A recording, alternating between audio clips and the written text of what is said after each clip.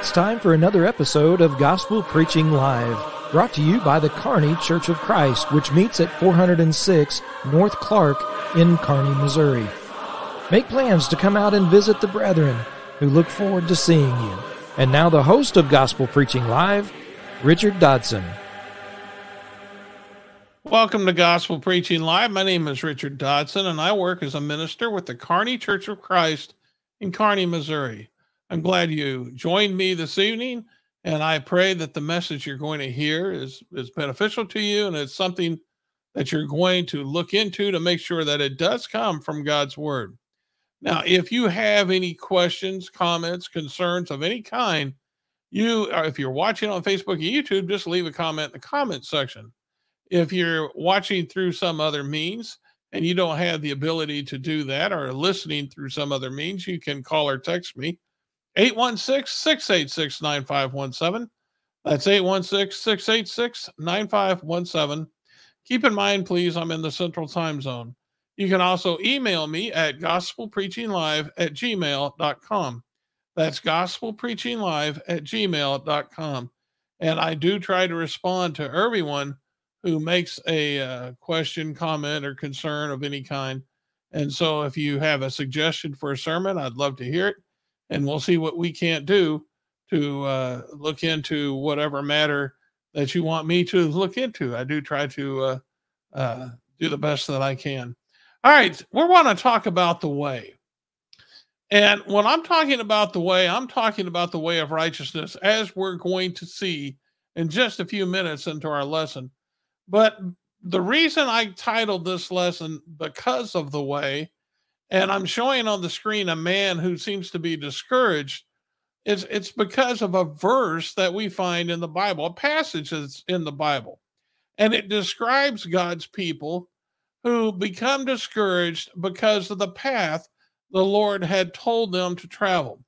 In Numbers chapter 21 and verse 4, when the Israelites were making their wilderness wanderings, we read this. Now, keep in mind, at this point, they had wanted to take a shortcut through the land of Edom to get to Canaan, but they couldn't do that because the king wouldn't let them.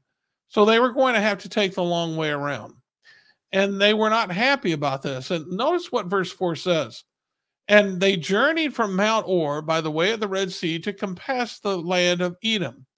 And the soul of the people were much discouraged because of the way. Now, when we're describing the way, again, we're describing a path that the Lord was leading them on. And with the Lord leading the way, if you remember, he was the one who was trying to bring them in to the promised land. Of course, they had rebelled with the 10 other spies when the spies had a bad report after they sent the 12 in. And Joshua and Caleb were the only two that had a good report, said, let's go, let's go, take over the promised land. The 10 others said, no, there's giants there, we'll get destroyed. They lacked faith, and the people listened to them. And so now they had to wander in the wilderness for 40 years until everybody died off. And so everybody died off, I think that was 20 years old and over, something like that. I'm pretty sure it's the 20 years old is the cutoff point, but I'll have to double check that. But needless to say, that's what they were having to do. And so they were having to wander in the wilderness, and they had a way that they could go through the land of Edom that would have cut off a lot of time, but no, they had to backtrack, and that discouraged the people. And so because of their discouragement, things happened. They would murmur, they would get upset, as they did so many times. Now, the reason we're even bringing this up is because Christians today are traveling away, as we're going to see, that Jesus wants us to travel. And it's just as easy for Christians to become discouraged in the way that Jesus wants us to travel as it was that the way that Jesus wanted the Israelites to travel. And so according to 1 Corinthians 10, we can learn much from these lessons that have been preserved for us with the Israelites. And so we need to listen to that. We need to see their discouragement, and we need to see what took place with the people, because when they become discouraged, things happened. Now, when I describe the way in the New Testament, we're describing Christ's way, the way of righteousness. In Acts chapter 24, for instance, I want to give you a few examples of scripture. In Acts chapter 24, when Paul was in Caesarea, he appeared before Felix. Notice what it says: Felix, having a rather accurate knowledge of the way. The way. Now, the way, again, he's describing is the way of Christ, what Christians, the path of righteousness that they were living. Another example we see in Ephesus in Acts chapter 19 and verse 23. There was an uprising that was taking place there. And it says, about that time there arose no little disturbance concerning the way. And so all throughout the New Testament, we see the way of Christ, the way that Christians are supposed to live, described as the way, which is no different than we see the Israelites traveling a way back in the Old Testament. And so, yes, we can definitely see a comparison between what Christians are supposed to be doing and how they can react to the hard road of the way versus what the Israelites traveled. Another good verse to consider is 2 Peter 2:21, when it makes reference to the way as the way of righteousness. We can go to other passages as well. It makes references to the way of God, the way of Christ. But basically, it's we're talking about Christ's way, living a godly life, doing things that are pleasing to the Lord. Now, this path that Christians follow is hard, just as it was for the Israelites. The Israelites had a physical path. Christians have a spiritual path that sometimes can relate to a physical path, being that sometimes things can become physical because of the spiritual relationship to it. But needless to say, since Christians live in this world, they are having to deal with the physical, the carnal. And so as they're trying to live spiritual in a physical world, that means that way, the way of Christ, can be as hard or harder even than what we seen the Israelites traveling when they wandered in the wilderness. Jesus said this in Matthew 7:13 and 14, when he said, enter by the narrow gate, for the gate is wide and the way is easy that leads to destruction, and those who enter by it are many. For the gate is narrow and the way is hard that leads to life, and those that find it are few. And so we see then from this passage that it's a hard way. The way of Christianity is not going to be easy, and none of us should pretend that it is. It is a difficult road, and it's very easy to become discouraged. And so, as we see discouragement taking place in the Old Testament with many people who even lived a faith, even with Moses, Elijah, different ones become discouraged, we have to understand that Christians become discouraged as well. And so we have to ask ourselves, when we're traveling the way, that way of righteousness, what happens when discouragement takes place? Now, for many, there is a desire to return to their former life. Now, they wouldn't be on the way of Christ unless they had decided to make a change. Romans 6 made that very clear, that the old man of sin had been put to death. And because he'd been put to death, there had to be a burial. And so that old man of sin who decides to live according to the way of Christ, he decides he's going to obey by being baptized into Christ. That's the burial. And he's buried, according to Romans 6, in that watery grave of baptism. And as Jesus came forth from the grave to a new life, then we come forth from that watery grave to live a new life, not according to sin and then being in bondage to sin, but we are freed from sin. We are living our life now according to Jesus Christ. And so it's a whole new life. And so we understand that that's what takes place. But when we become discouraged after we've traveled the way for a while and we find out that that way is narrow and hard, we can become discouraged and want to go back to our former way of living. That's no different than the Israelites. Look at Nehemiah chapter 9 and verse 16 through 17. Now, this is making reference to what takes place in Numbers 14, 1 through 4.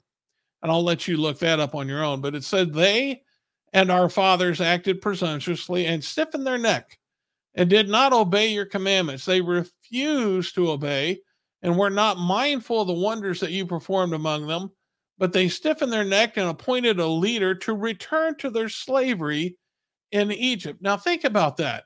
They were made free from bondage in Egypt when they crossed the Red Sea, under the Red Sea, and then the waters came over the soldiers of Pharaoh, and now the sea separated them from Egypt. They were free.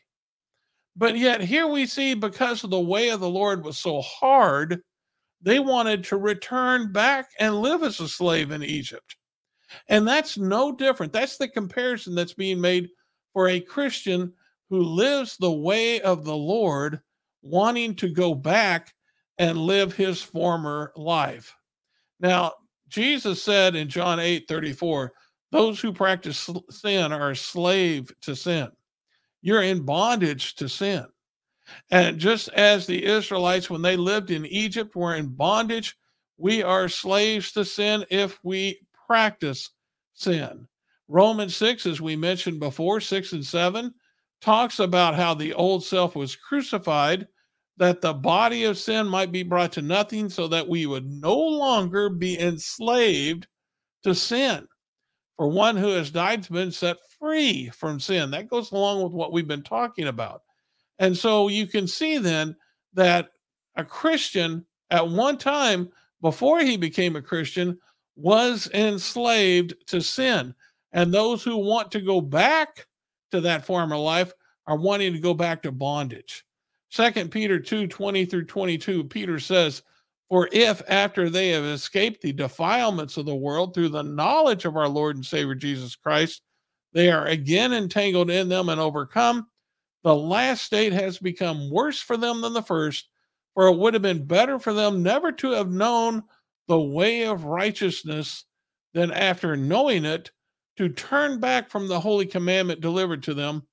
What the true proverb says has happened to them: the dog returned to its own vomit, and the sow, after washing itself, returns to wallow in the mire. And so that's exactly what we're talking about. We're talking about a Christian who travels that narrow, hard road and becomes discouraged, and they want to go back. And the Bible makes reference, that's returning back to bondage. And that's like a dog returning to its own vomit. That is not something we should want. And that should be something we should guard against. And that's something we got to be very careful about, because the desire to return to our former life is not going to help us. The reason we decided to make a change in the first place is because we understood the wages of sin is death. And we wanted to go to heaven. That's why we accepted Jesus Christ and his conditions. We accepted that. And so why forget that just because the way gets a little hard? We need to understand that Jesus, even if the road's hard, we have to understand that the road is going to take us where Jesus wants us to be. And so even though it's a little hard, it's going to accomplish that which the Lord wants it to accomplish. The Lord's work always gets done. And so just because we're having to work a little hard doesn't mean we should be discouraged. So many times people think that once they become a Christian, God is going to serve them instead of them serving God. And that is just wrong. You're going to have to flip that around. We live to glorify and praise God. We live to serve God. That's all there is to it. And God does not serve us. He's the creator. We understand we have to serve him. And so we're going to have to put away this foolish notion and some of the false teachings that are out there that you probably have heard, that where God's going to bless you and do good, wonderful things for you and to help you. Basically, he's going to be your servant if you give your life to him. And there is many blessings that happen in Christ, but there's no guarantees what God's going to have you do. It can be harder than what you may even expect. It doesn't matter. He's God. And so our duty is to say amen. In the end, we're going to heaven. And so we shouldn't allow ourselves to get discouraged just because the way is hard. Now, again, when discouragement happens, sometimes people want to change the path. You know, when I was a young man, I played a little football, and the calisthenics were pretty rough sometimes. We practiced in the heat of August, and where I live, and sometimes that would be in 100-degree weather, and it was not fun running hills and doing all the exercises. But the one exercise I hated the worst was leg lifts.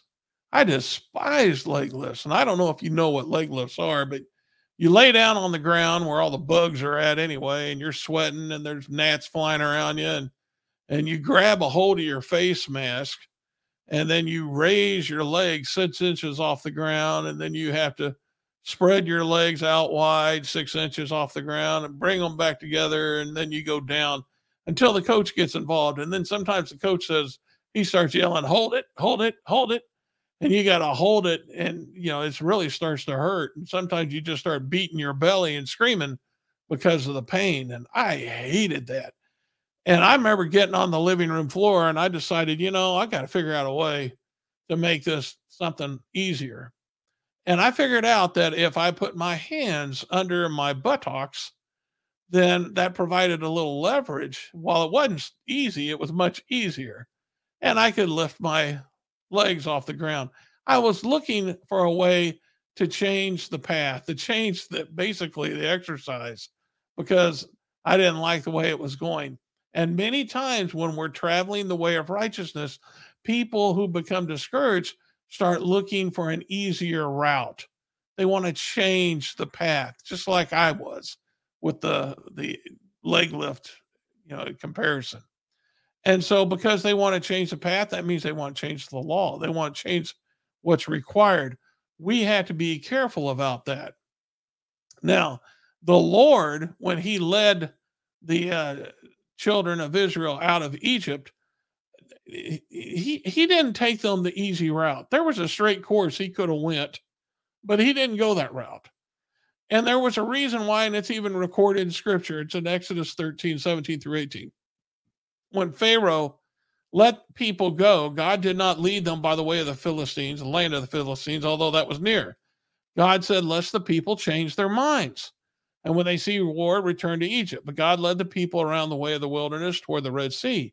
And the people of Israel went up out of the land of Egypt equipped for battle. And sure enough, when Pharaoh chased after them, when they got backed up to the Red Sea, yes, they did. I mean, we should be back in Egypt. They were ready to change their minds.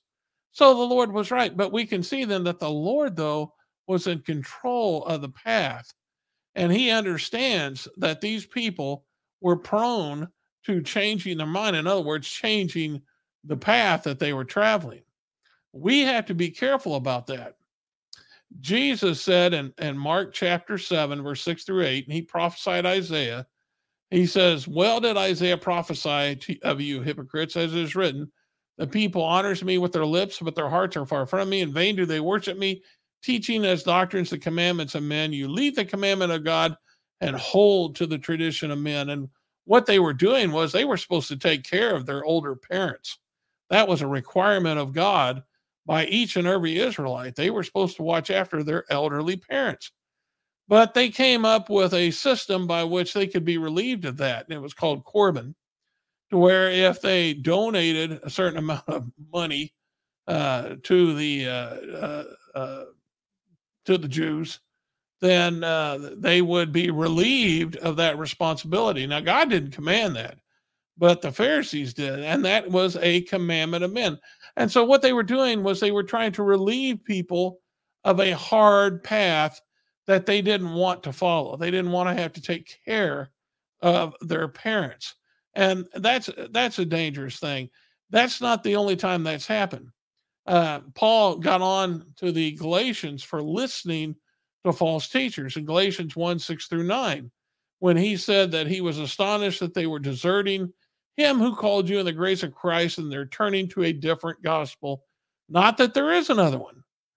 And then he goes on and talks about those who trouble them, and that there's a cursing on anyone who preaches a gospel contrary to that which has been preached. And so we understand that that happened even in with the church in Galatia, as it has even today.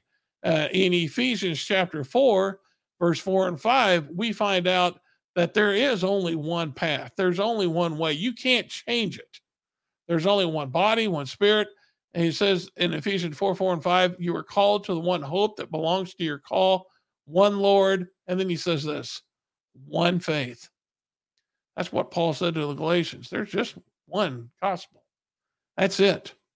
And so when we start looking at the way of righteousness and we start becoming discouraged, thinking we're going to try to change it and start adding our influence to it to make it more suitable to us, like I was looking at legless, trying to put my hands under my buttocks, well, guess what? That's distorting God's path. And that's not going to get you where you want to be. And we have to be very careful that we don't do that. Now, does that happen today? Yes, think about it. How many churches have you seen lately that have suddenly changed their views on, for instance, homosexual marriages? Many have now started to accept homosexual marriages. They didn't used to, but they have now. Why? Well, because it was easier. They were trying to tickle the ears. And there's point after point after point that we can go to that we can show where people have changed the word of God just to make it the path more attainable for them, to accept more people. Oh, we can't allow compromise like that. The path is the path. The way is the way. And so we can't allow our discouragement to allow us to try to change the path, because you may change it for yourself, but that doesn't mean you change the truth. The truth is the truth. And the truth will always be the truth. All that's going to result is you'll lead yourself into hell's fire and probably take others with you. And what a horrible fate that would be. We need to stick with what God has displayed in his scripture and follow the path of righteousness, understanding it's going to be a hard way. Now, our third and final point is that when discouragement happens, sometimes people desire to change leaders. And we see that with Moses in Numbers 16. Korah was one, and they rose up against Moses in Numbers 16, 1-3. And they were rebelling. They assembled themselves together against Moses and against Aaron, and they were trying to exalt. They were upset that they thought Moses exalted himself above everybody else. Now, of course, they they found out that they were wrong for doing what they did, but yet you can see they wanted to change leaders. And that was consistent even throughout the history of the Jews. The Lord used to be the king of Israel after it was established in the promised land, but they rejected the Lord even as king. Can you imagine that? Rejecting the Lord as king, but they did. In 1 Samuel 8, the people had come to Samuel, the prophet, and they wanted him to appoint a king to judge them, and like all other nations. And many times those who are traveling the way of righteousness, they become discouraged and they want to be like all the other churches that are not following the way of righteousness. They're following their own path, but they want to be like them. And of course, that's exactly what the Israelites did. And of course, the Lord told Samuel, they haven't rejected you. They've rejected me from being their king. And of course, that same would apply. If we start looking for a different leader, then we are rejecting Jesus Christ. In Ephesians 1:20-23, it talks about Jesus being head over all things to the church.